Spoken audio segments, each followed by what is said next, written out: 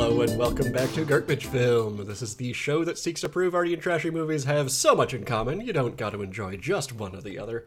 So we will take our movie of this week and pair it with something artier or trashier, hope that you discover an unexpected new favorite, or at the very least, we entertain you.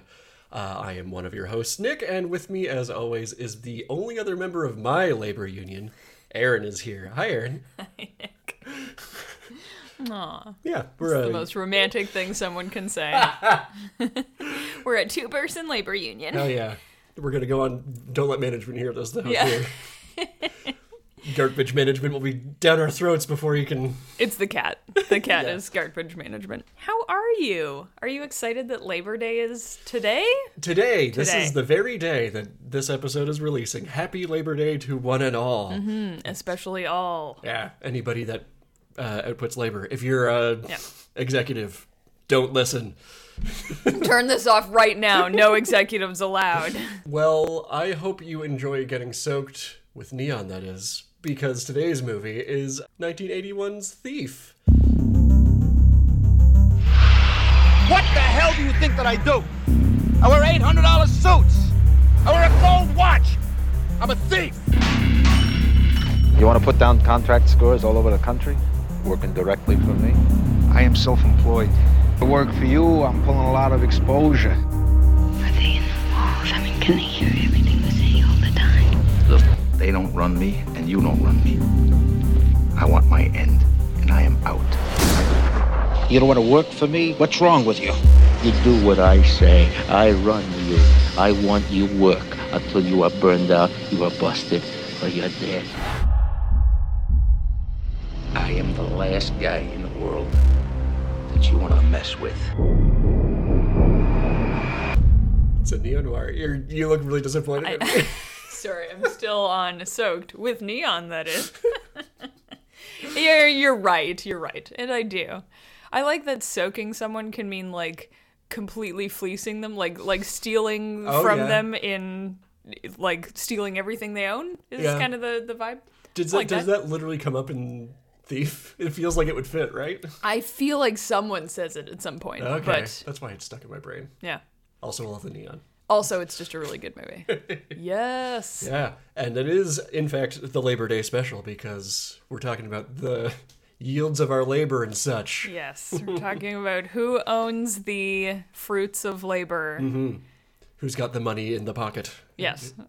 Hand on the wage, all that kind of... I feel like by the end of this episode, we'll have recreated that speech in its entirety by accident in pieces. Accident. Oopsie. Total accident. Yeah. Tell me about Thief, Nick. Yeah, I will. It's very good. Good. End of episode. So we'll talk about this like at the end of when we have our takeaway on all this. This is my favorite Michael Mann movie by far of any of that I've seen. I've got lots of reasons to back that up. But I wasn't going to challenge you, but I'd love to hear them. Just to be difficult. No. I totally see that. Michael Mann, it took me a while to kind of get a grasp on it. I was like, these movies look great. I'm not like totally clicking with it, and I don't understand why. And now I am clicking with it, with this one specifically. Yeah, I feel like I've got one of those, like, am I the problem? Am I the one flawed? Because everyone very much loves his movies, and I'm usually like, same as you, I think, lukewarm-ish. Sure. Whereas like, this one... I get that people would love these. Yeah. I don't. But this one I do. Yes. We agree. What? we were just talking about, like, we should get some movies on that one of us, like, we disagree really hardly on, but, like, now we both just love this movie. No, it's just really good. So it's, directed by this Michael Mann character. Sure. Great. Mr. Mann. Mr. Mann. We just say man. Actually, we do just say man because that's his last name. Yep. All right. It's the last time I'll make that joke. First and last. Wink. It's his debut feature film, which, like, obviously he's done some stuff before this, just not a feature film. Sure. Lots of people's acting debuts too, which is cool. Love to see that. I'll mention that, like, you get the big title in the front. It's based on The Home Invaders by Frank Hoheimer. In various interviews, Michael Mann will confirm there is absolutely nothing of the book in this movie. They are, if anything, at odds with each other. Oh, okay. There's the line that James Caan, the character of Frank, gives at some point, being like, we don't do home invasions and all that. That's because he doesn't, and the book is about home invasions, so Oh, it is specifically? Okay, all right. I thought maybe it was a metaphor. Yeah, that's what I was thinking No? maybe too, but I think Mann's way around it is like, it's about the atmosphere of where that book takes place more than anything. Like, he read it, he's like, I'm going to write a screenplay that has kind of something to do with this book. That's how, what is the director of Annihilation? Alex... Garland. Director of... Yes, thank you. Alex Garland. Yes. He read the book, and I've read the book, and it's a great book, and... He it's not was like, similar. no, they're not, like, they have the same premise, and that's about it. He was like, I just wanted to make a movie that kind of mimicked the feeling of reading the book. Yeah. I'm like, yeah, all right, I get that. Makes sense. So I respect that approach, even though I'm sure it infuriates people sometimes if they're expecting the book. Yeah, it feels like a gamble where, like, if it's good, then, like, it's going to be fucking great. Yeah. Two such examples we've just discussed. Yeah. Did you like the book the same way as the director? If not, you might not like it just because you like the book. I'm coming to mind is David Lynch's Dune famously did not like Sure. the book, Yeah. but I won't comment on that because there are heated debate on either side of enjoyers of that movie. And I got a lot of Dune opinions. Go check out our Dune episode. Yes, for you more. do. We put them all in a box, safely away from any other movie. It's like keeping sharp things away from me, just for everybody's safety, mostly We're my just own. going to take your shoelaces and... So who's in this movie, Aaron? Who's in this movie, Nick? I mentioned James Caan. There he Yes. is. The goat. Probably my favorite performance of his. It's a just stellar performance. And like a real James Caan character. Yeah. I have to assume that this character is not that different from him as a person. That's He's funny. just doing him. Is Him that... in interviews, he's like, this is one of the hardest roles to get into, he said, because by design, Frank is so like closed off to things. He's a very Sure, mechanical guy. Yeah. And he says in interviews like, I'm a very emotionally available person. Right. And like I actively get sad playing somebody that's Aw, emotionally cut honey. off. Just like, aw. That's very cute. I could see getting sad playing this role though, because I mean we'll get into it, but Frank the character by design, he made himself emotionally unavailable. Yes. I think he is actually at heart a James Caan person. Who is like a big sentimental softie, even Yeah. if they seem tough. Yeah, exactly. And he's just had so much shit happen to him that he's like, you can't live that way. It will destroy you. And like, I can imagine that being sad to play for a couple of reasons. Yeah. The thing I love, the one thing I knew about James Caan before I think I saw any of his movies was like, he was talking about his son coming up in Hollywood and like, who's his son? Scott Caan. He's on one of the CSIs. Oh, okay. Something like that. Very Yeah. good. And just being like, yeah, my dad never physically like hugged me in any way, told me he loved me, any of this stuff. And so he's like, so I bug the shit out of Scott every day. I tell him I love you so much. You're the light of my life. Go out there and do great, son. I'm proud of you no matter what. And just like being so supportive. And he's like, it bugs the shit out of Scott, and I'm never gonna stop doing it. I do not care. I don't give a shit. He's gonna feel supported. That's so sweet. love. That Yes. does not surprise me at all. It's No. great. Yeah.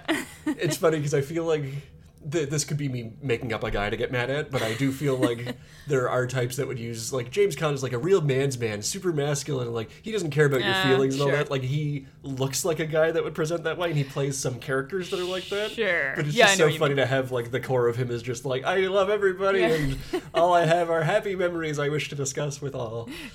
I'm going to work at loving everyone every day. Yeah. So sweet. So, yeah, Okay. All right. fantastic James Caan. You got Tuesday Weld, one of the greatest first names. I love that. It's a great name overall. Every time I've seen it, I'm like, oh yeah. And she takes what, in my mind, could be a really one-note, okay, I'm a male-oriented viewpoint writer, and I'm just going to write a woman Yeah. to be in this movie. A Cardboard single woman one. cutout. Yeah. But I feel like she does a great job of making her a real-ass character. Yeah, totally. I think again, we will get into it, but the tragedy kind of this is that she's his equivalent. She's Frank, but she's just took a different path to get there. They came up to the same forcing the same decisions, but they Yeah. took different decisions at that branch point. Sometimes, yeah. And just the same shit has happened to them, and like, it's, the tragedy is that there are so many people like that, and that by design they have been conditioned not to want to connect with other people. Oh, yeah. But that's where their strength would be if they could connect with other people, and that's why these two are so great together. They Yeah. are so good. That diner scene where they talk to each other is just like enrapturing, and like nothing fucking happens in it. And I mean, this gets talked about to death, but Khan is like, that's the best scene I've ever done in my life. And like, yeah, I could see that. I could see just being like, this is the good shit. And like, so much stuff went wrong when they were filming it. Of like, he tries to light a cigarette, that lighter's supposed to work, and he's supposed to be smoking. Oh, through really? the scene. Like, it's all little stuff like that. No. There's so many interviews, because it's a very famous movie, he's a very famous man, but where he talks about how he, like, because of how hard it was to act as Frank, it became a thing of like very second nature because of how hard he had to work to get there. Oh, yeah. So, well, Frank's whole thing is like this persona, right? Yeah, exactly. So it okay. felt like he's saying that like one of the reasons he's so proud of it is because of how natural it felt, which is like when it's an unnatural character that you're playing to yourself, that's got to feel like amazing to actually to pull that off. Yeah, stick that landing. Anyway, I'm still listening to the cast here. Jesus Christ. Yeah.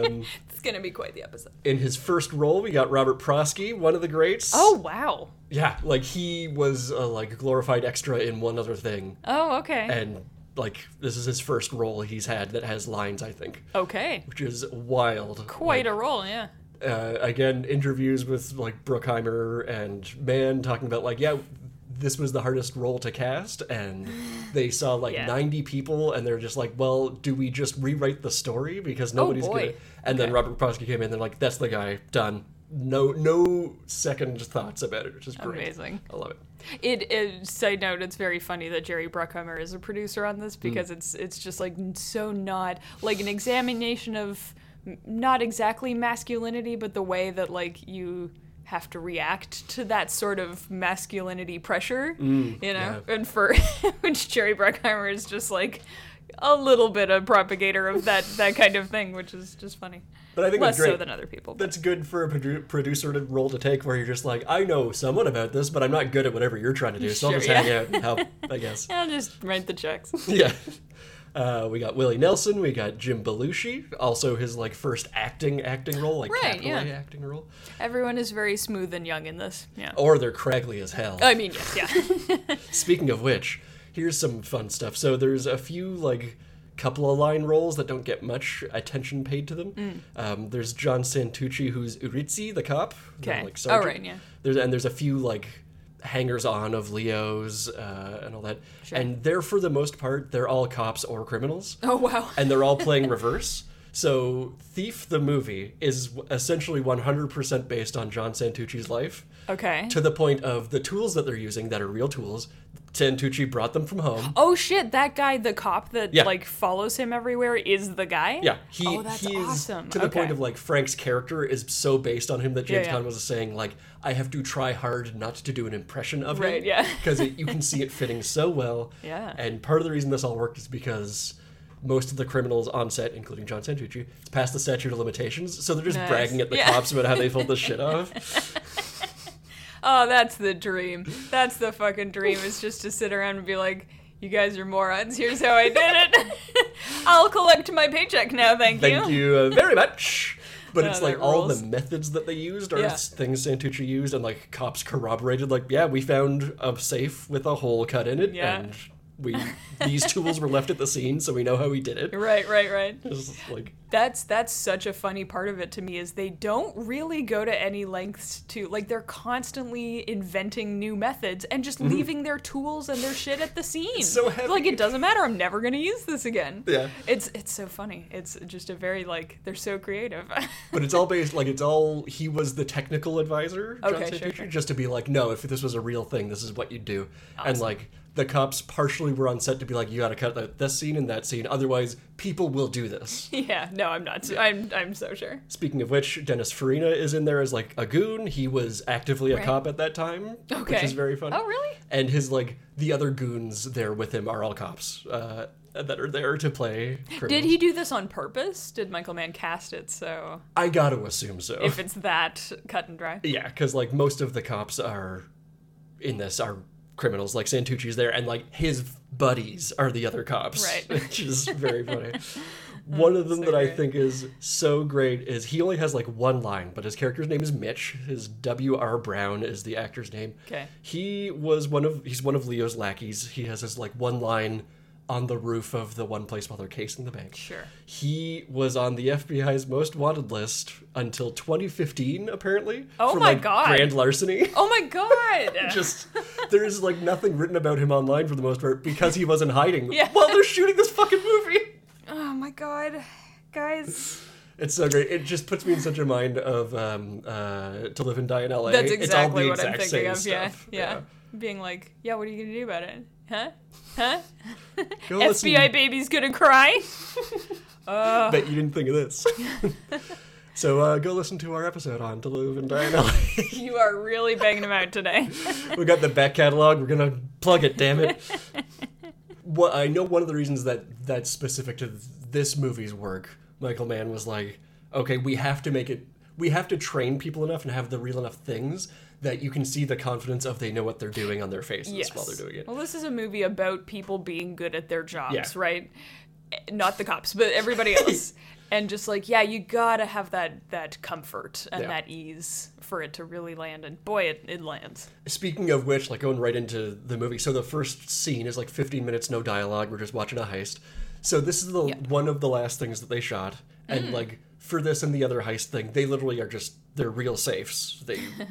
I think the second one isn't even a set. I think they went to where the safe was installed and broke into it. Right. Just for like the realism of it. Sure. So this scene with Frank Conn at the opening robbing the safe with this enormous drill, which apparently was 230 pounds or something like that. He's struggling. Yeah. Yeah. Understandably. Yeah. That is Frank Conn breaking into a safe. They bought a safe James that Caan. was locked. Come on, God, I'll never get it right. That's James Caan. They brought a safe to him. Nice. No one could open it. It was locked, and they were like, break into it. We'll just film it. All right. And Give me a giant drill and yeah, I'll do it. And John Santucci is standing there being like, yeah, you take the drill, this is what you do, and then when you drill in and open it, it's open, and we're done. They didn't know there was a second door inside. Oh. So when they open it up and he looks around for a couple of seconds and grabs like a hammer and chisel and starts knocking hinges out, that was like, they just kept a camera on Conn while he was trying to figure out what to do. And that's where Michael Mann's like, that's such a great scene, because if it was just like fakey, that would have been like, okay, cut, let's figure out what to do next. But Conn had such confidence that he was just like, I'll just keep breaking into the safe. Yeah, and I've he got did it. tools. Santucci like applauded him. It's just like, wow. Gotta feel good. No Yeah. wonder this is his favorite role. Oh my God, yeah. Like he has all these stories about his sister like had a safe that she couldn't get into like years later. He's like, oh, I know how to break into a safe, and just Turns like out. broke into her safe. This is what I mean when I'm like, it would just be so fun to be an actor where you learn to shoot arrows or you learn, to speak Farsi. You're like, yeah, now I can just crack a safe for giggles because I did it in the 80s with fucking Michael Mann. Yeah, one additional detail that there's no way you know this unless you're a bank robber or you are like me and you go and do the research. Sure. While he's putting the drill in, you can see he's kind of like easing in and then lifting off pressure, because the way that these safes are designed, and there's a couple throwaway lines later on, there's a copper weave behind the door because safe makers know this is how people break into these safes. Sure. The copper weave is there for as soon as you get through this outer layer, it will get caught in the drill, spin it up, ruin the drill, and get the hole, like the hole will be cut, so you can't, you're stuck. Sure. And this is a real safe that they bought, so they told Conn, like, this could happen. So you know. This is what a real safe cracker has to deal with, so good luck. Watch out. So, like, he's literally, you're like feeling for where you're Where the coming up. pressure is going to give. Yeah, exactly. Yeah, And as soon as that pressure gives, you have to, like, go down right away, otherwise you're going to ruin your You're going to break-in rip attempt. out this. Oh, that's so cool. God, I get why people love these movies so much. It's fucking rad. And this is the thing, right? This is the real crux of why they're cool, is they went to this effort of like, no, in real life, there's this struggle of like, we have to make these, like, be creative enough to design safes that can't be cracked, and then the robbers have to design methods that are creative enough to get around these precautions. I'm like, that's such an interesting, like, cool little battle. And Yeah, little it's, arms race happening yeah. in this little corner of society. It's so cool. All right, good for him. Yeah. Oh man, And of course, you have the music of Tangerine Dream taking us through that opening. this is the most To Live and Die in LA. The music was a little much for me the first time we watched it. I was like, I really can't latch onto this because this is too 80s for me. But that was Wang Chung. That's even more. Oh, 80s. yeah, true. No, but like the yeah, same type the of vibe, same right? thing, yeah. This, I think, fits perfectly where maybe it's just like, this is what you might hear today in a heist movie, but it's the perfect mix of like low key and it works under the scene. Yeah. But it really contributes to the stress, you know? Absolutely, yeah. And like there's a lot of Michael Mann was like, I was just gonna do a blues score at first because that's very Chicago-y and like Totally. there's a blues band in there and everything. Yes, he managed to fit some in. And he said one of the reasons he took it out was because there's a lot of, at the time, there was a lot of politics over the racial divide of blues stuff. And he's like, that isn't what this movie is about. Right. So it makes sense to remove it as like one layer of what's going on. And he also wanted something unique sounding and all this, and something very cold and emotionless. Sure. To match our Frank. Our friend. But one thing that I thought was really cute is like there's various kinds of music that happens in here, but there's a lot of atmospheric portions that are just like synth patches layered up in different volumes and stuff. Michael, Tangerine Dream like showed him how to like manipulate the sliders and what goes to what patch for a lot of that, and it's him doing the mixing and all of them. Nice. He's directing with the music. Very cute. That's real A cool. little collab. Oh, it works both ways. You know, he knows how to produce electronic music. Yeah, yeah, he's learning his. I mean, it's not as cool as trade. cracking a safe. But It's not, but it is pretty cool. Oh, that's awesome. Yeah. Yeah, shout out this soundtrack big time. Yeah. It's funny because it's been a while since we watched it. I didn't remember much of it at all, but it is really, it's really quite powerful. I like it. There's only a couple times that you're like, there's some 80s synth cheesiness. Yeah. I know that drum patch from somewhere else. Yeah. We met before in a well-lit back alley in the rain. I do love this opening because everything is just so squeezed up. Like all of the shots are just the buildings like looming, and you only get this one sliver of like the alley, and they're trying to maneuver like all of these people just living in these little tiny cracks of like the city, right? And kind of, but like I don't know, the way that a dandelion will bloom in the middle of a cracked sidewalk. It's just like someone is gonna find a way to make this work for them. You know what I mean? It sucks that they have to, but they're gonna. But they're gonna. That is some very nice imagery. Thank you. Oh, yeah. You're so welcome. It really struck me this time because I was like, why is everything so narrow? Oh, okay. Yeah, we're putting a like Frank's a rat in a box kind of thing. Yeah. He's got to find his way through the maze A of rat Chicago. in a box. Maze, that's what I wanted to say. Say what you want about America. It's a rat in a 13. box. Gonna go with it. Still gets you a hell of a lot of mice, but that works too. We are off topic. Are we? Really? I know. No. Anyway. Yeah, it's funny. Like, here's where I don't know the 80s film industry well enough, but apparently there's all this stuff about how Mann was much more collaborative with like the cinematographers and the lighters and all that than normal to like develop a look, as opposed to before it would be like, okay, I'll call in this guy who shoots a certain way and he'll just do it that way. Staple. Yeah. So this was much more of a like, let's figure out how to evoke these specific things that I, the director, want to have happen. That must be. It's your first feature, right? Maybe you don't feel as confident calling those shots, and you want other people to have input so that you know you're not.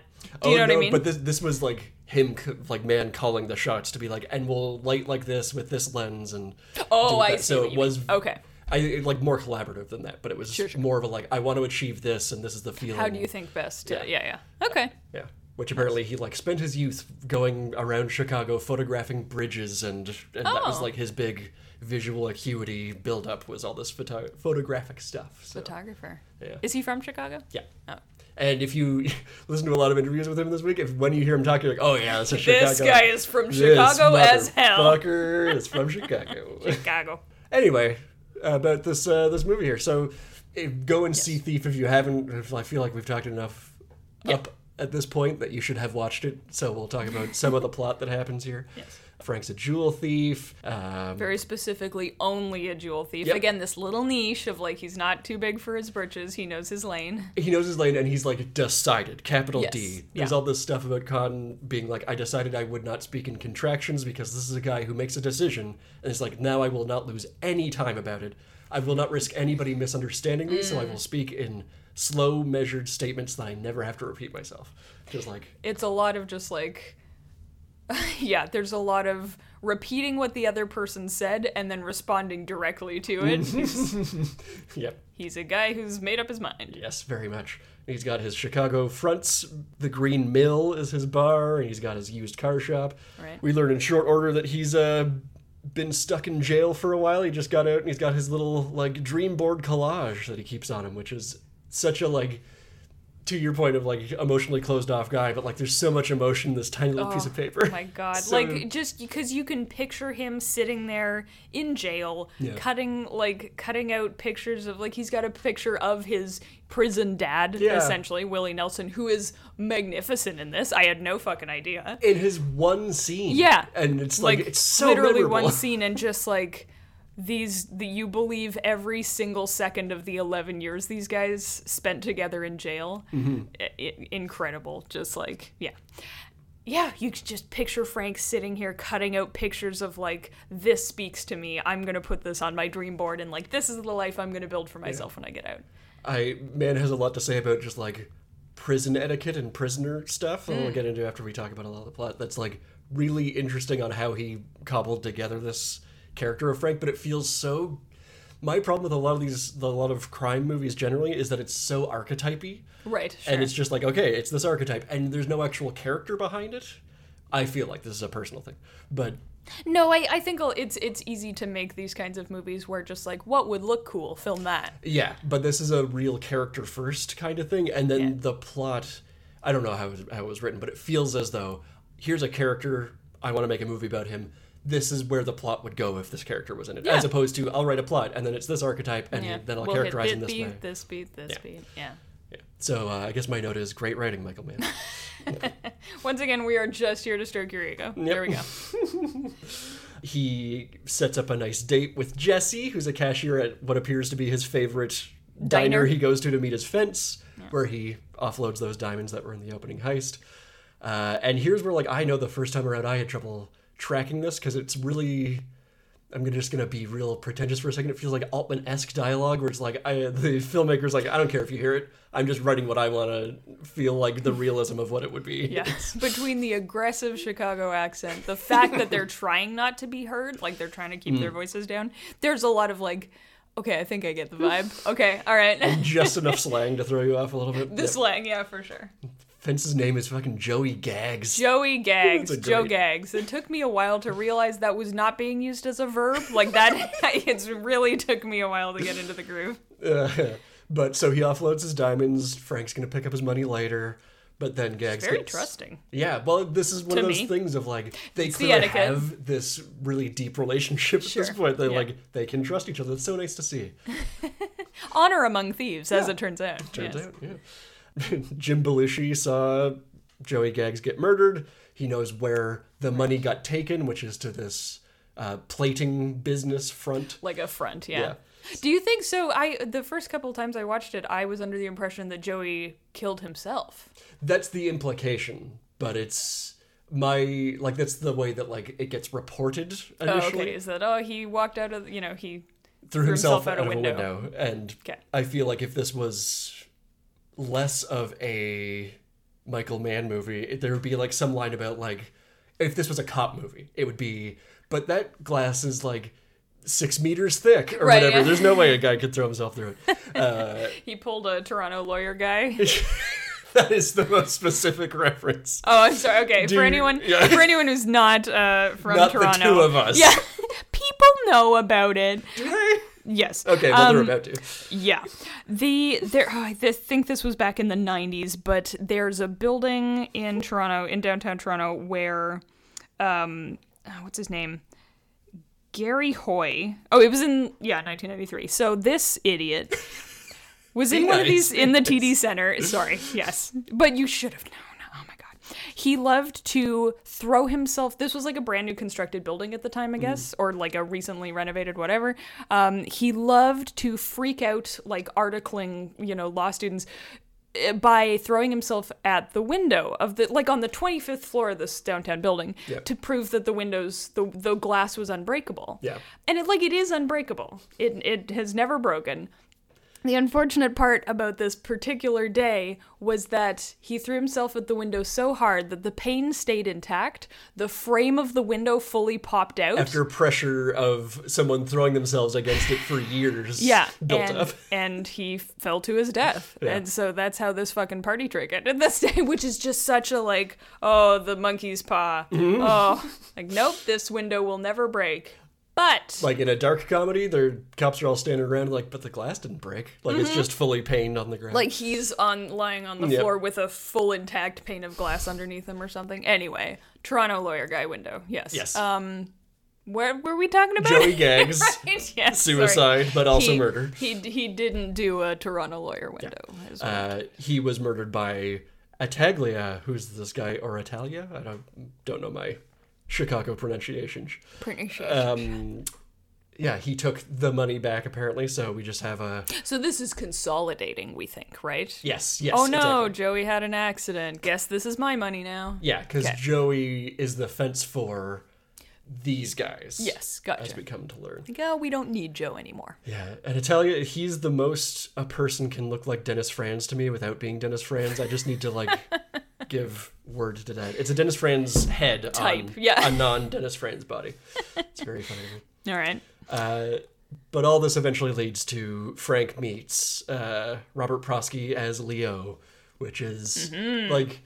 It's a great meeting. I don't know how well you're familiar with Robert Prosky's work, but in my mind, he is always like a kindly old man. Right. So yeah, this he's is got a that real, kind of face. a real betrayal to me seeing him here.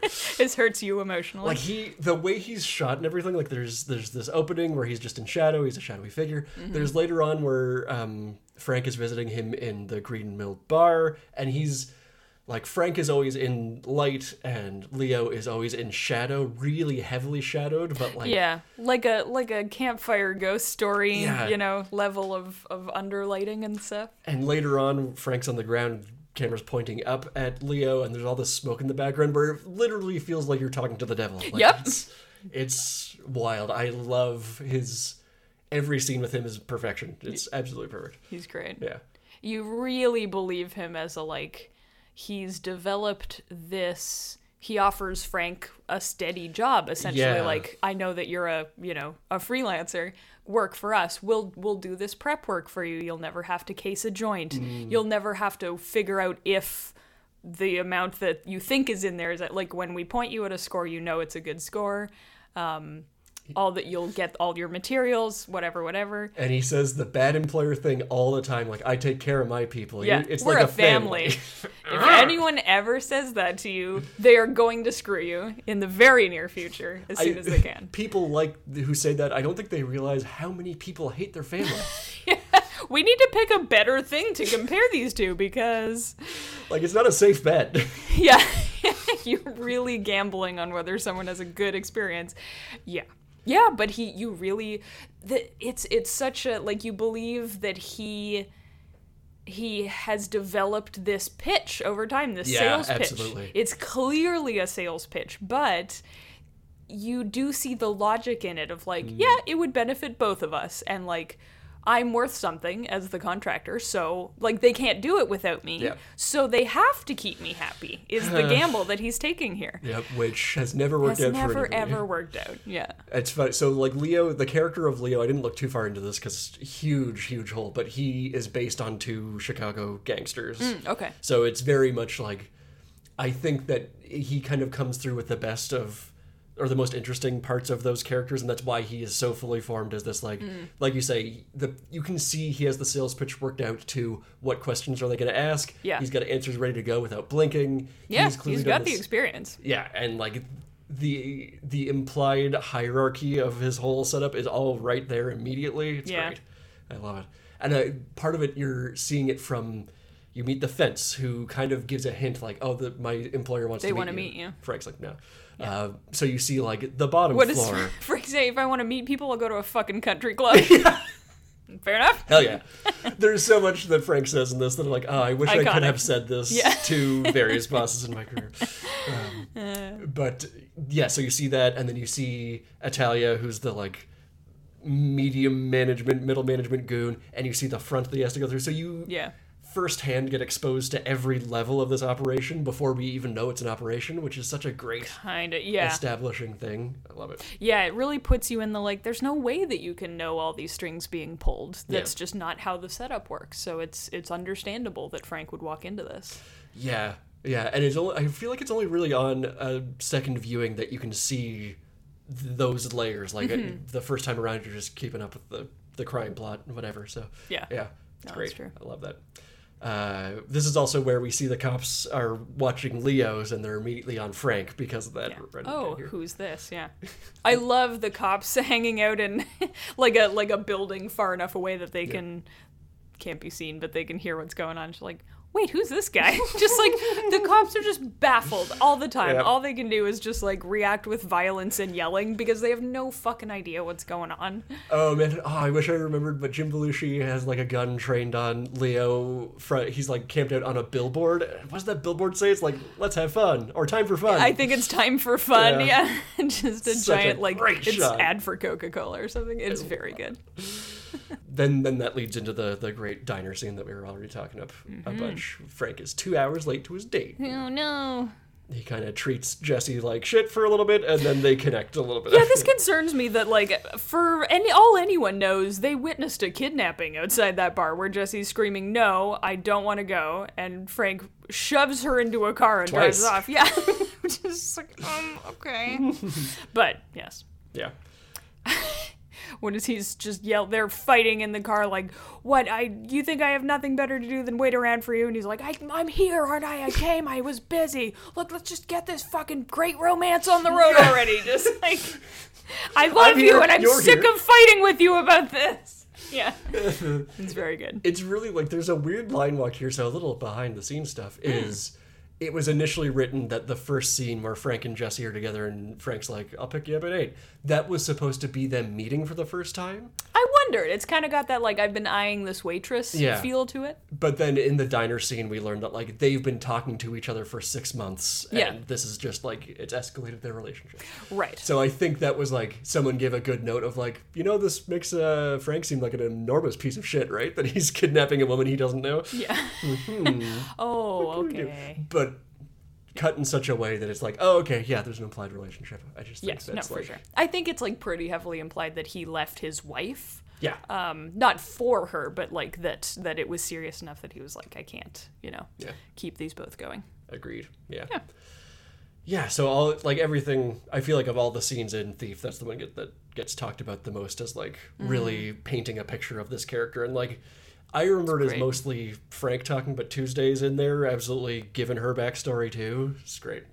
Yeah, it's a very like she was married to like a drug mule or something, right? Where they both just like casually, and this is how you talk about this stuff in like understanding company is talk about your traumas and the shit that's happened to you in very just like stuff happened. Yeah. That's almost I think how they say it both times, like both of them have been sexually assaulted, and it's that's just true. like they both understand like what how you're gonna come back from that and just like, look, please meet me where I am because I'm not an idiot, and I just want to be a person, and like they're both so like stubborn and strong people, and just to be like, we're moving on from this, like this is part of us now, let's like heal it together. Yeah, I think it's the same thing as let's get this great romance underway.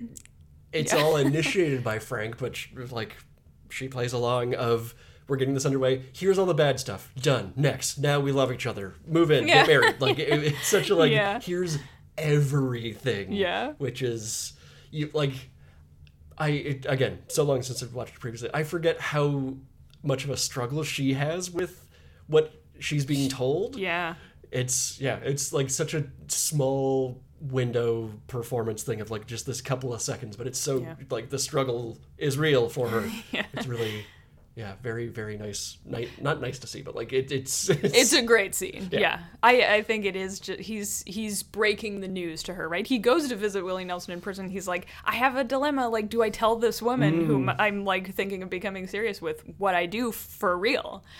And she's just like, yeah.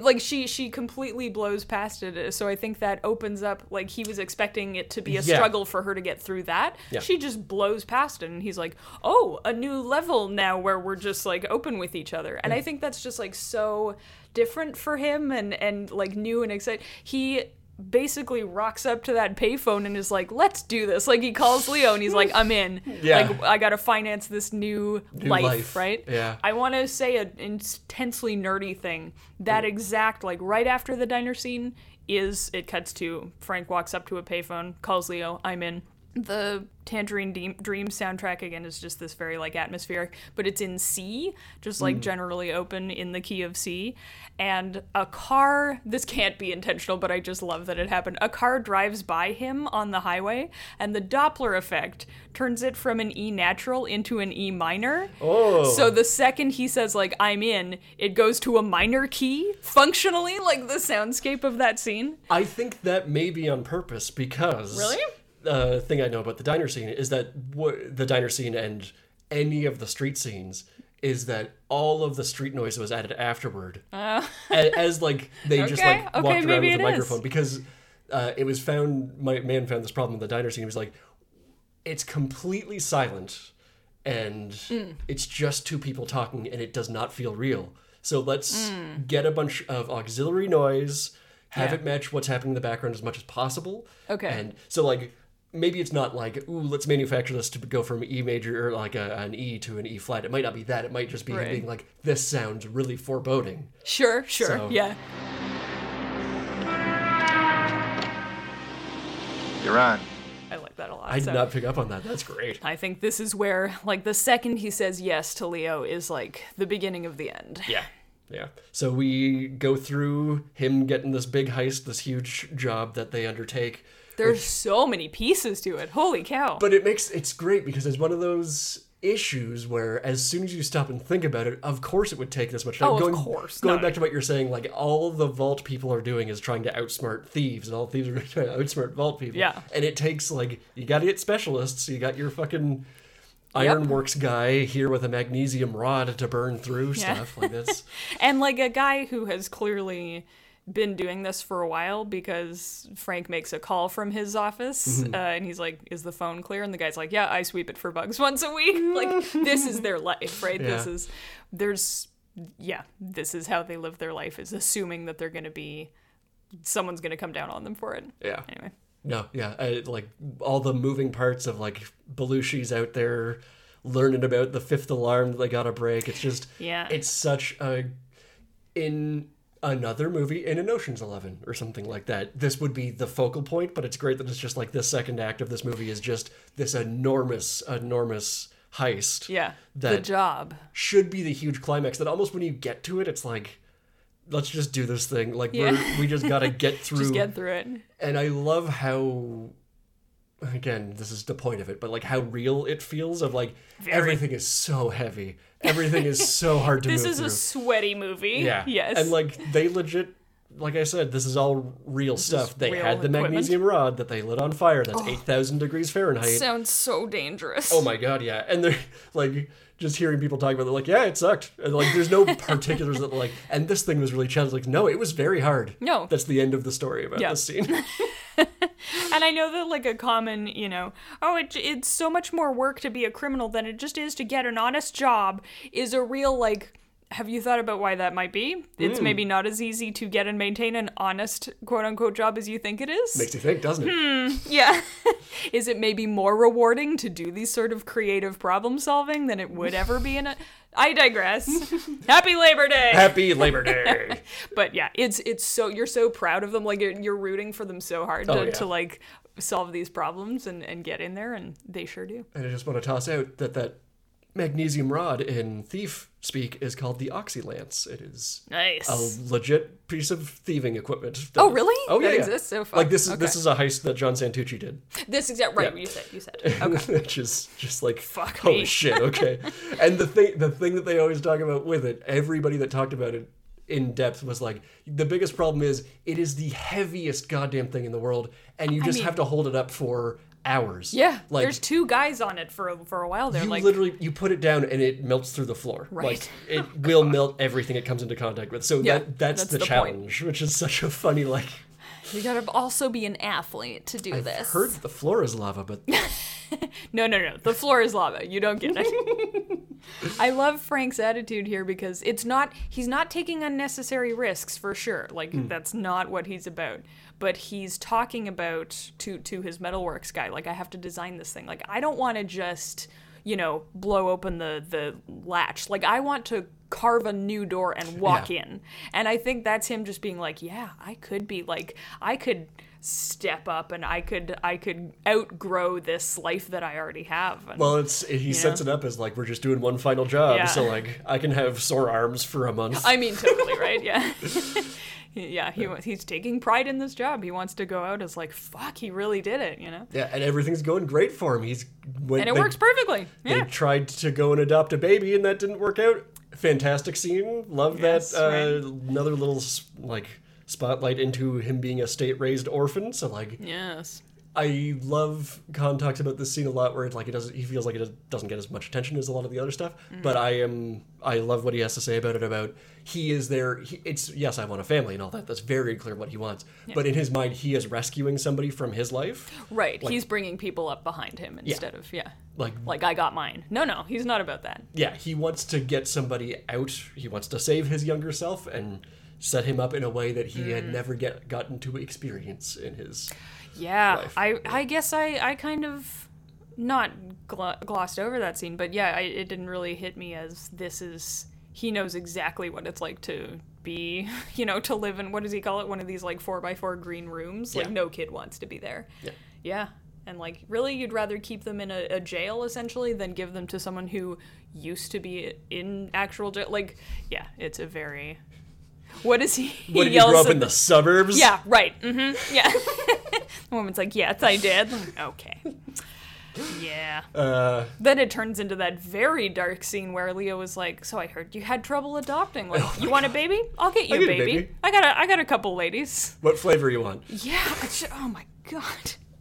Real dark shit. That's a real peek behind the curtain of like, Run away, Frank. Don't. You want to be in business with this fucking guy? But I think he's got dollar signs for eyes, so he can't. That's right. Yeah. And suddenly, like, his dream board is within reach. Like, well, okay, I can cut some corners. I can like turn a blind eye to. Yeah. Yeah. I'm dooming. Like, if I keep feeding this machine, it's turning out more kids who have to be raised by, like, you know what I mean? Yeah, true, yeah. By orphanariums and stuff. You like, can you justify that to yourself. Yes. Pretty... It's like, well, I went through so much stuff. I deserve, Yes. Frank, come on. Frank, no! Come on, man. We're supporting you. Yeah, but I think it is exactly that. Everything is just within reach. It's just like, okay, we've just got a Band-Aid, get through this bit, and then we'll go to a nice beach vacation as they do. Yeah. I would too. Yep. Is that for like till the heat dies down a little bit? I think so. Okay. That's how I take it. Yeah. Sure. Or literally, we got a little Ardar. Yeah. We deserve it. My arms hurt. And they also think they're about to get like several $100,000. A payout. Yeah, true. Yeah. But Frank arrives back and finds out that he's only going to get $70,000, not $850 or whatever the initial agreement is going to be. Because Leo took all of his money and invested them in shopping centers. But it's okay because Frank is now a partner in his investment that he didn't fucking ask for.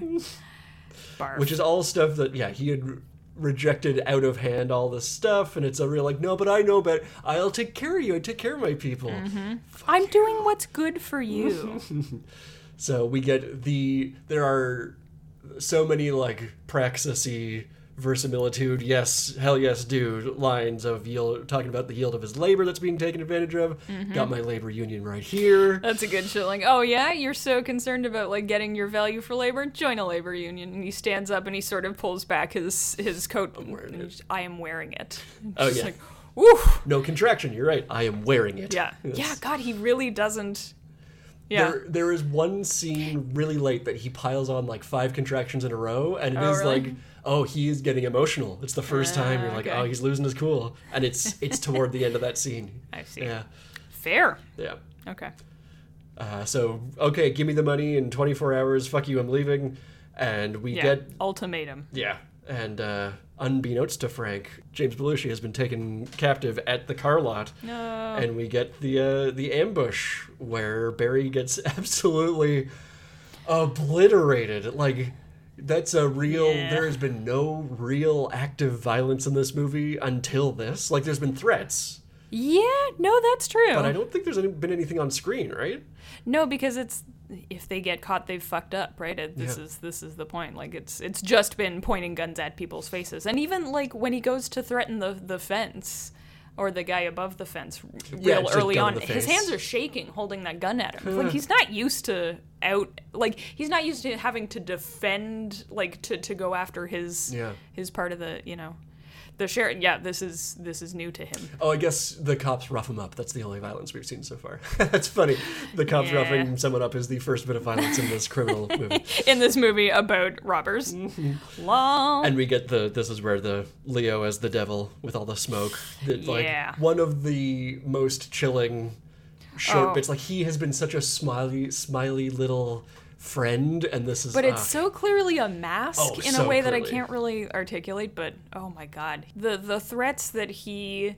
towards his wife and his home and his friends, and, like, it's just like, wow, you were really waiting for your chance to tell this guy how much you fucking despise him. Yeah. It's really, like, really violently chilling. Yeah.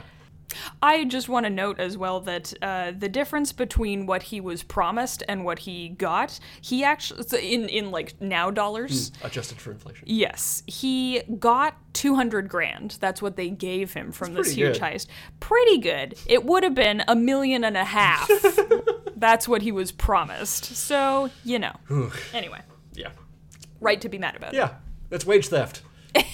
I guess in a way it is, yes. They had a contract. Verbal contracts are enforceable. So. Oh. Did you know that wage theft is the most common form of theft in the United States? I did know that. But by like orders of magnitude. I think all other forms of theft combined are only like a tenth of it or something like that. It's pretty shocking. So, yeah. Anyway, fun fact. Just casually drop it in your conversations with management. See how they react. Pretend you have a gun. No, this is all bad advice. No, too far. Step back. Parody. Edutainment. Yeah, so Belushi is gone, and I think this is the last conversation that occurs in the movie. Khan kicks Tuesday out, and it's like, marriage over. Yeah. Annulled. Yeah, we're breaking. Now. What does she say? Like, we're breaking it down and putting it back in the box. Yeah, how can you do this? And there's so much of... I love how mechanical Frank is, and you can see how much he despises having to do some of this. Yeah, there's a lot of self-loathing in this, like, last third act, and I'm sure a lot of it comes from, like, how could I have been so fucking stupid? Yeah, he's mad at himself. Yeah, I think that 100%. is really clear. Yeah. Yeah, and he's just, like, he's so ashamed that she now is a casualty of this. Like, she tried to build something with him, and now he has to be the one to be like, no, fuck this, get out of my life, for your own safety. But he, And he gets his, like, his getaway driver is just like, take her away and take care of her. He's like, wonder what happened to them. Yeah, I wonder. Thief 2, lost in New York. The Panama years. I think that's the last dialogue, and from there it's just James Caan burning down his life. Yeah, Leo asks the guy if he wants some milk. That's about it. That's right. That's it. Who could forget? Hey, we do get a home invasion. There you go. Oh, that's true. We get one home invasion. The one home invasion, yep. Because he said he would not do this shit because... Look what you made me do. Yeah. The fact that he has to go there is... it means something has gone wrong somewhere. Yep. And, like, it's so over the top, but I do love it. The synth patches, like, going wild, and he's burning down his car lot, and he crumples up his collage and throws it down. Yeah. Like, it could be, if not for how fucking solid Frank is as a character, it could be, like, so saccharine, over the cheesy. top. Yeah. Bullshit, but it's so good. No, but this is exactly how he would react. Oh yeah. Oh, I think we forgot to mention too. He got his buddy out of jail. Oh, like he bribed a judge with this new money. But the reason he wanted to get him out was because he had a heart condition, and he basically just like had a massive heart attack on the steps of the courthouse as he got out. But he didn't want to die in jail. That was his one thing. And it's very sweet that and. I feel like I do this a lot. Like, in a lesser movie, it would be like, and I never got to say goodbye or whatever. But no, Willie Nelson, like, he does. He gets to say thank you. Yeah. And that's the, like, That's the end of their relationship. Oh, I didn't mention that too, but the doctor here giving the lines. There was originally dialogue here, and Khan was just like, no, what Frank would do is say nothing and leave. Yeah. And the guy playing the doctor was apparently very scared. Oh, and he looks like it. Everything he's saying is improvised. He's like, do I fill time? What do I do? Yeah. Like, are we still rolling? Are we still rolling? Do they need other takes of like, do you need to sit down? Do you want to check? It is a very, like, you can tell the doctor has given this speech before, but now Frank is not reacting the same way that other people do. And so he's just like a robot. Oh, no. Yeah. Like, do you need something? Like, do you want to sit down? You know, he has to genuinely see how Frank is instead of just like, here's your news, the door is that way, you know? Yeah. Interesting. But ultimately Frank burns it all down and wanders into the night. Yep. Yep. He does manage to kill everyone, which I love. Yep. Good for him. No stone unturned. Yep. Yep. I guess somewhere those women are still producing babies for... I mean, you can only do so much. I guess, yep. It is a systemic issue, but I mean, he has crippled the system. He punished one guy. Sometimes that's gotta take enough. the wins where you can get them. Yeah. So true. And yeah, it ends with Frank, you know, walking away through this suburb where Leo lives, and just like all of his life is just, I wonder where he went after this, you know? Do you take it as a hopeful ending or a hopeless ending? I mean, neither really, just as like Frank is good at the stuff he was doing before, which is just like shut down, survive, maintain. So I think he can go back to that easily, but I think it's just such a, you know, is it better to have loved and lost? Do you think? Like it feels very empty. Like, even if he does accomplish that, he'll never have that same amount of like joy in his life again. Yeah, that like 4-month period or whatever. Yeah. So neither, I guess. I think good. Frank will be fine, but not good. You know what I mean? I think, I agree with that. That feels like the only thing that could happen. Yeah. That or he gets arrested and goes to jail forever. Also that. He did kill a lot of guys. Yeah, I wonder what the cops make of this. Yeah. Just an average Tuesday in Chicago. Womp womp. Tuesday Weld. Not your average Tuesday. Do you think that was like on her business card or? Probably. Oh, definitely. 100%. There is no room for error. Oh my god, all right. I was just reflecting on, like, I like that her name is a sentence. That's great. Like a interestingly constructed sentence. But... a caveman sentence. Yeah. Tuesday Weld. Tuesday Weld. So one thing I just wanted to mention about the way that Mann came up with Frank's character and, like, wrote all that shit. Which is what we're calling it. All that shit.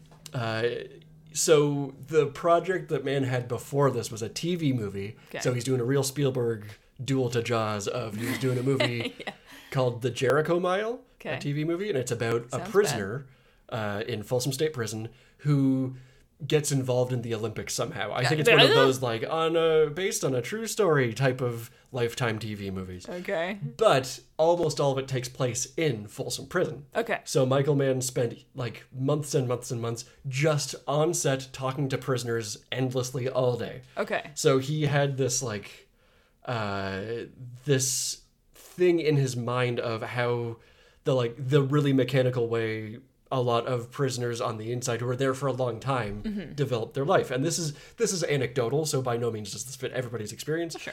But he talked a lot about how a lot of prisoners saw their way through the system as either I am going to kill myself or I am going to learn the one thing that will keep me from not wanting to kill myself. Like, It's not philosophy, it's like academic.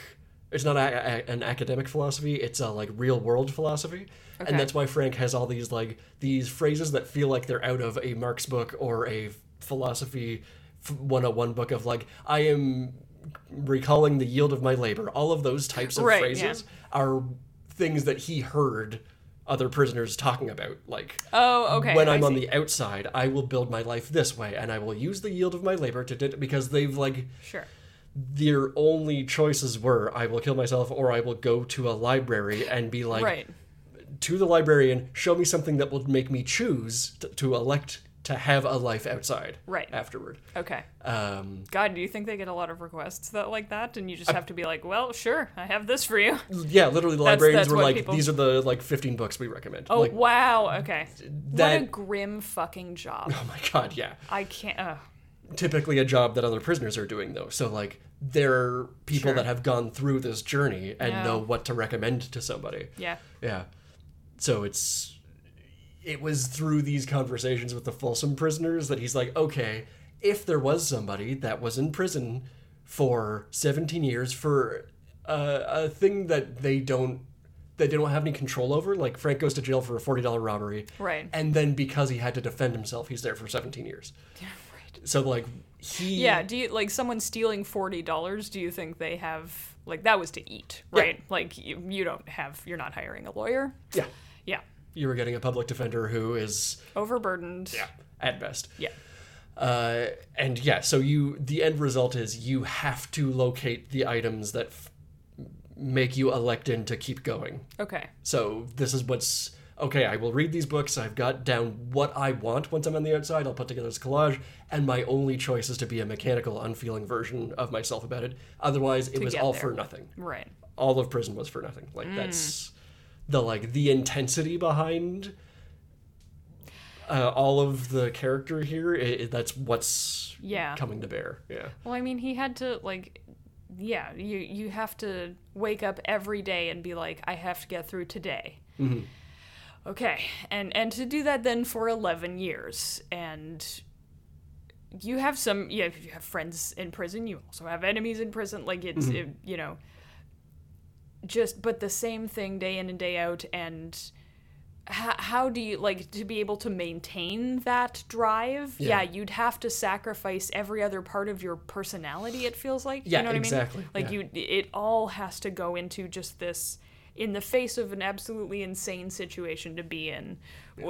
How are you going to get through that? And you have to pour all your mental resources into, I will come out of this alive. I will come out of That's this it. alive, and That's I all will got. be in control of what happens afterward. Right. Is anybody knows the feeling of like, oh, this is out of my control. But when you had that for 17 years, and I think he says at one point he's been out for 4 years, 3 years, something like that. Yeah, he's been out for 4. Yeah. That like he has just gotten. He's like, yes, I know the level of control I want in my life, and then it gets all taken away from him so quickly. Yeah. Like, yeah. I think big that's bad. that's what I mean. Like he's gonna revert back to like prison Frank is essentially of like I am not going to expend any emotional energy on anything else because it's too dangerous. I can't spare it. Like Yeah. it's Exactly. yeah, wild shit. Absolutely.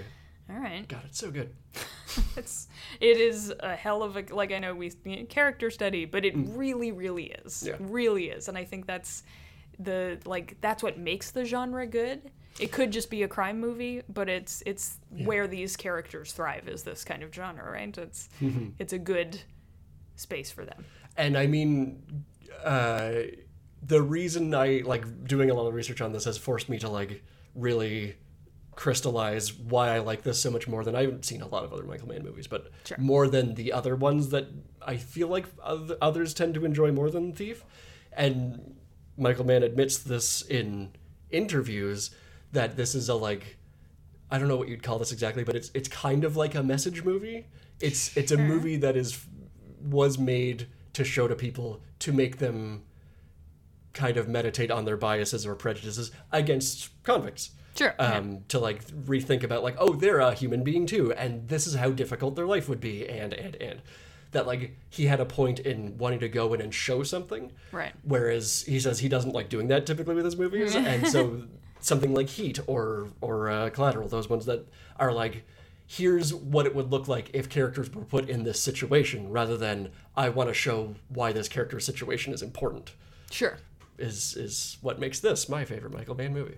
I can see not wanting to do that kind of as not as a rule, but as Yeah. like a preference of it could easily swing into cheese. Absolutely. see that. Yeah. And yeah, we know the message movies that do that. Those are not Silly. not exactly what you'd call realistic a lot of the time. No. Yeah. And you need it for this. Nice. Yeah. So that's all my thoughts pretty much on this movie. I would love to hear your final thoughts before we move on here. Yeah, I mean it's a great the realism grounds it so much that you can, I think we've talked about this before, where like you don't need, a piece of your brain doesn't constantly need to be sorting and analyzing of like, is this something I should just suspend my disbelief for? Is this an important part of it? It's all so grounded that you don't have to, you can just trust that whatever is happening, the characters are expecting and are in control of, or very obviously not in, like, you don't have to constantly be doing the work of thinking, oh, would this really happen? Would that really happen? Okay, yeah. Do you know what I mean? I'm sure there's a German word or something that sums this all up, but Ends in ism. yeah, there's so much. It's just a sandbox, and you don't need to worry about what the sand is. Yeah, you can watch the characters do their thing, and but conversely, like, the sandbox informs the character so much, where it's like, this is the world that Frank is this way because he's living in this type of situation, where it's just, he has such a narrow little path to walk, and so he's dedicated himself to being amazing at it. And he's picked out a niche. I only do jewels. What was it? Jewels and cash. Jewels and cash, yeah. Don't do home invasions. I don't do this, that, the other thing. Like, he's learned that there's no room for not just ambition, but like, there's no room for dreaming, like, as dramatic as that sounds, but truly, like, what dreams has he had that... You can't romanticize this. This no, is just... exactly. And so his idea of a date is show up 2 hours late, take her out for a single black coffee, and trauma dump. Like, that's, you know, mutually trauma dump and then have a kid. Like, so that's, he does this, like, let's get this show on the road. Like, I have a plan, and I cannot bring emotion or hopes into it because I've learned that for some reason, the world hates that I have hopes or dreams. And, like, the world does hate, if, like, think about how we talk about prison and convicts, and like, if or poor people having a phone. Well, that's what I was going to say. It sounds like a lot of the... Oh, so you splurged on a phone? Like, this gets me jobs. Is that not what do you fucking want from me? Do you know what I mean? All the orphanage scene stuff, like, it does make me think of, like, oh, this is a means-tested environment, and, like, this is... As hell. Yeah, like, this is a man coming up against means tests in every single part of his life. Yeah. Yeah, no, exactly. And so it's not just the having to pass those tests, but knowing that people are hoping you don't pass the tests. And that even if you do, it won't change what anybody thinks about you. Yeah. It'll just be a technicality, or it'll be a government program, or whatever, right? And just knowing, like, what must that do to you to know every single day of your life that people would rather you suffer. Yeah. That's crazy. That's wild. But we see it everywhere, and it's so baked in, and, like, for him to be living that and to be one of the rare people who, like, has the mental fucking fortitude to get through it anyway is just, like, bravo. Like, how are we allowing people to live like this? Yeah. You know what I mean? So it's a rare, like, I don't know, the character study is the environment and vice versa, and it's, like you said, it's clearly a message movie, but in a way where it's not preachy. It's not message incoming at the end. No, it's all just show is. And not tell. It's... Yeah. Yeah. Yeah, so just this idea of, like, to live as a person the world hates is crazy. And he's such a likable guy, and, like, you know, that shouldn't matter. But I think it is just a funny example of, like, you can do everything right, and you can be really charming, and things will still go badly for you. The universe just doesn't want you to be happy, and just what it means to live like that. Yeah. Yeah. Sweet. Pretty sweet. Pretty sweet. What about you? Big truths. Yeah. Well, like, to take that like another step, I know this is kind of what you're saying too, I think. The idea that you can take it, yes, big character study and all that, big specific environment that he's playing around in, crime. The environment. The crime environment. But that it maps so easily onto virtually anything else. Like, you could take this as, like, obviously it would be less exciting, but if it was like a contractor, literally a contractor who's an ex-convict, it could be almost the exact same story. Like, if you want to involve the crime element, there is so much organized crime in construction, no matter where you live. Sure. Like, he could be a straight and narrow guy interacting with crime because that's his only choice. You could just be living in Montreal. Exactly. Yeah. That the generalities of his scenario can get mapped onto so many other things. True. Like, True. having his individual philosophy come into conflict with all of his labor stuff. This is our Labor Day episode, after all.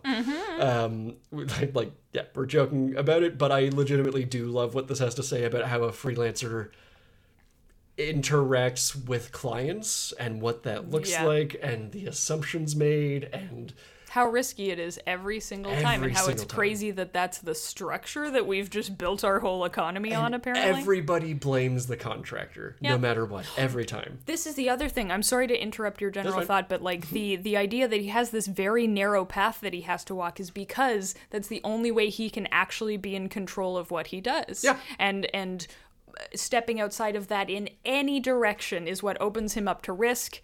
Like, if he just wants to go live a normal life where he can tell his wife what he does for a living, he opens himself up to risk, and like the world is ready to fuck him over the second he steps out of his lane. Yeah. This is the other thing. Yes, exactly. Sorry, go ahead. No, that's okay, because but it belies a certain experience that you're saying, that like either he knows enough people who have come into that experience, or it's happened to him himself. Yeah. But like, I know I've literally, things that Leo says here, I have had managers say to me in past jobs. Like, it's not specific to his scenario. It's just, Yeah.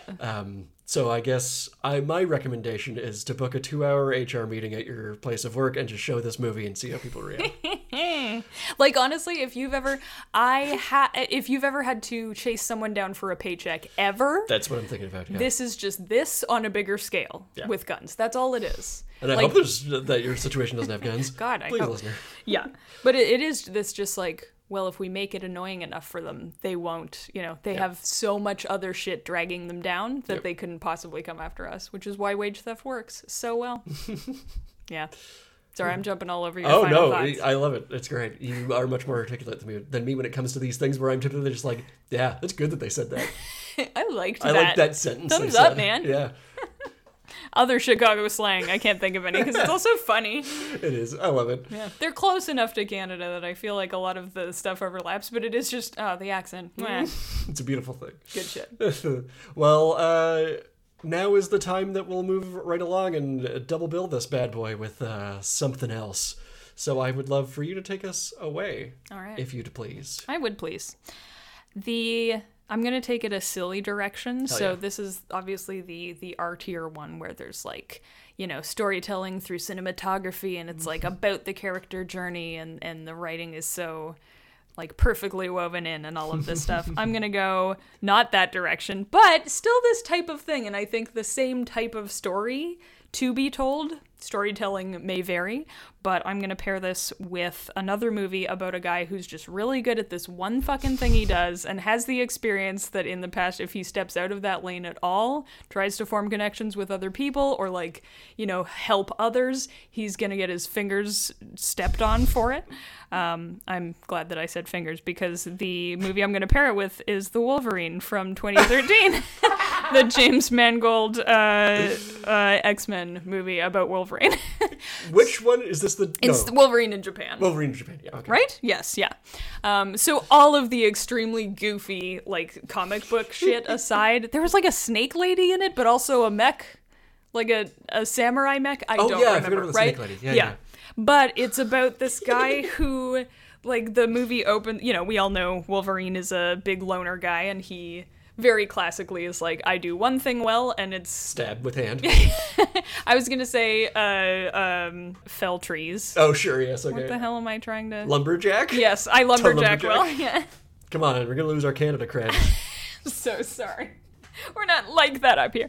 Yeah, so he has learned that any attempt to build community or like put himself on the line to help other people often ends in like violent repercussions, and so he just tries to keep to himself, and even the people that are like, I'm here for you, I'm your family, are like kind of trying to fuck him over, and just all of these things. And so it's him.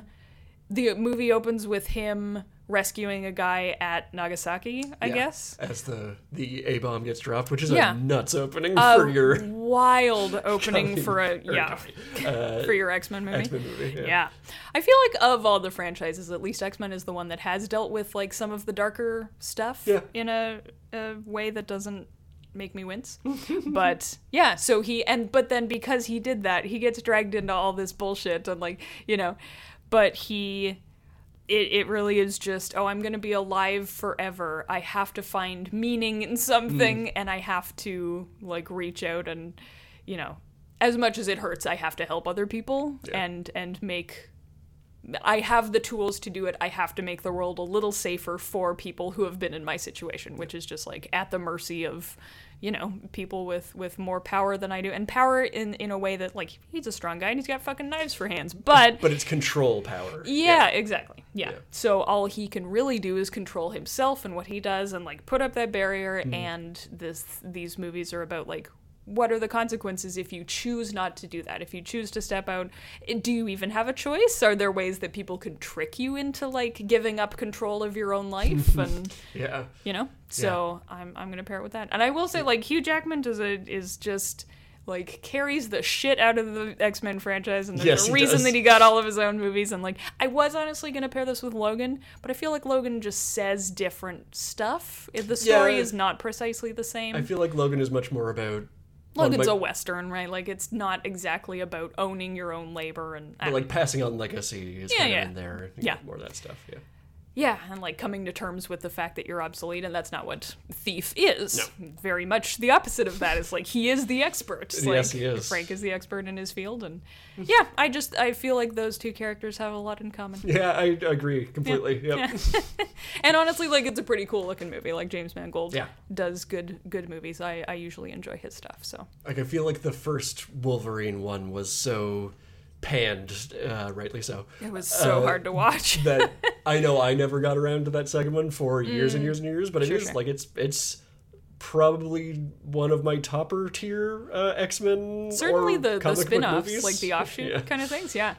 Honestly, we were watching them because Popcorn Bucket Pod was doing like an X-Men franchise watch through, and and just they were talking about it, and I was like, fuck, these sound really cool. I should watch these. So thanks, guys. Yeah, and honestly, it is a movie that's fun to watch. You can excise all the silly comic book stuff if you wish to, and just make it about like Logan's whole deal. And I feel like it maps fairly well for Thief. Sweet. Yeah, I like that. What about you? Well, for me, I went not in the same direction, but a kind of similar direction. I'm going with Thief as the like, here's our big art has something to say kind of piece. Sure. And I'm going to be pairing it with another noir, maybe it's a neo-noir. It is much more pulpy, so we're going with like pulp side of not exploitation cinema, but like, you know, that in it's that not, neighborhood, not that far off. So this is another, like I said, I don't know if you'd call it a noir or neo-noir, but it's just as visually and auditorially unique compared to its others in its field. And like subtracting the violence that occurs in each one of them, I love what each of them has to say about freelance work and bad bosses and being treated like a cog in a machine that you don't have control over. So I am going to pair this with 1966's Tokyo Drifter. Yes! From Seijun Suzuki. You saw it before. I thought you were going to, yeah. The second you were like visually and auditorially unique and bad bosses, that's what I thought was coming. Nice. All right, tell me why. So this is just to like lay the groundwork of what this movie is. After a Yakuza boss dissolves his own crime empire, a rival kingpin offers a position to that Yakuza's top operative, who's Tetsuya, quote, Phoenix Tetsu is his nickname, Hondo. But when the very loyal Tetsu declines, the rival Yakuza boss just brings in some assassins to take him out, because it's one of those, like, well, we can't just have him walking around. Yeah, it's like when a lion takes over another pride, like, yeah, I gotta kill all these little ones. And so he becomes the Tokyo Drifter, where he learns that one of his former associates had likely betrayed him. So it's all about this, like, well, what does loyalty mean? What control do I have over my life? Sure. How did I get to where I am? Like, what forced me to destroy my life for these people, kind of thing? And it's very much like the decisions in the moment seem like, obviously this is the only thing you can do, but then suddenly you're in Hokkaido and like, what do I do now? Yeah, I live in... There's no support system. What am I doing even here? And like... Yeah. If you've not seen a Seijun Suzuki movie before, they are typically there to be like, I don't care if you understand what's happening, fuck you. It took us 3 times, I think, for me to be like, okay, all right. right. So that guy belongs to this mob boss. Okay. But they are, the Thief and Tokyo Drifter are the coolest looking movies. Yeah, they are. And the main dudes are just like so cool. Like they're flawed, but they're so cool. Tetsu like whistles and I think sings his own theme song while he Tokyo drifts around the world. Does he know what it is? Never explained. Nope. Yeah. But they look so fucking cool, and it's all about what lengths you will go to protect your own autonomy. Thank you. Autonomy. And like where Thief is this really realistic, down to earth, like grounded as fuck crime story. Tokyo Drifter is this like, we don't care if there's continuity. Yeah. And is that a wall or is it just a well lit backdrop? Who cares? Is this a set on purpose? Like within the movie it's a set, or am I in a nightclub, or is this a dreamscape? Yeah.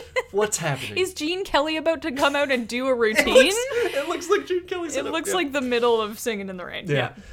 And like a lot of the fun backstory of the Suzuki movie is like he did all his movies in black and white, and then he asked for color, and they're like, great, you get color, but you get no funding for anything because we hate how you make movies, and we're like an inch away from firing you. And he's like, you want to fire me? I will force you to with how I make this movie.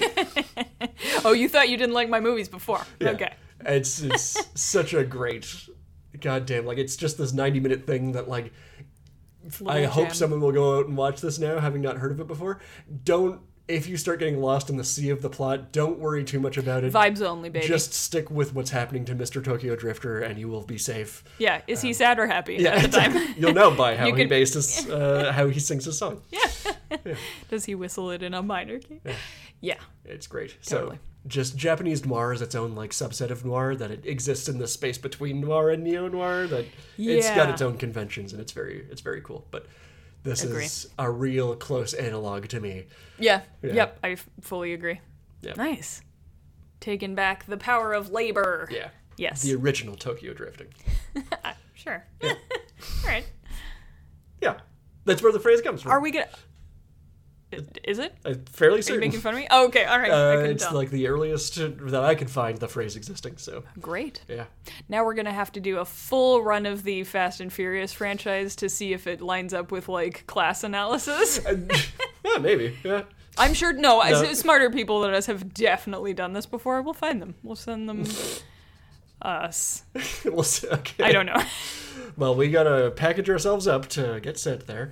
In the meantime, please find us on that there internet at GarbagePod on Twitter and Instagram. Mm-hmm. Give us those reviews on your podcast platform. Go watch Thief. Go watch Tokyo Drifter. Go watch The Wolverine. They're fun. They're fun. You'll have fun.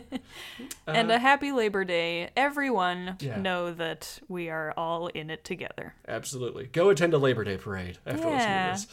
With all that in mind, please come back and join us for another pile of garbage. Thanks, one and all.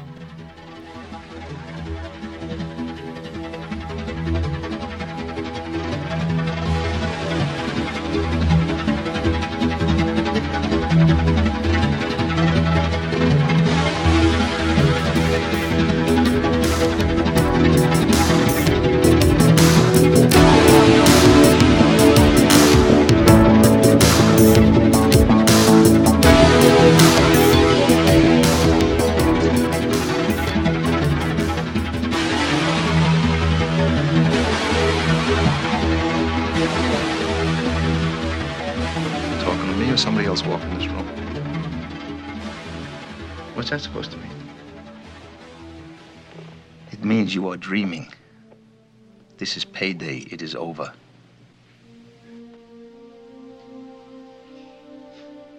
You know, when you have trouble with the cops, you pay them off like everybody else because that's the way things are done. But not you, huh? No. They don't run me, and you don't run me. I give you houses, I give you a car. You're family. I thought you'd come around. What the hell is this? Where is gratitude? Where is my end? You can't see day from night. I can see my money is still in your pocket, which is from the yield of my labor. What gratitude? You're making big profits from my work, my risk, my sweat. But that is okay. Because I elected it to make that deal. But now, the deal is over. I want my end, and I am out. Why don't you join the labor union? I am wearing it.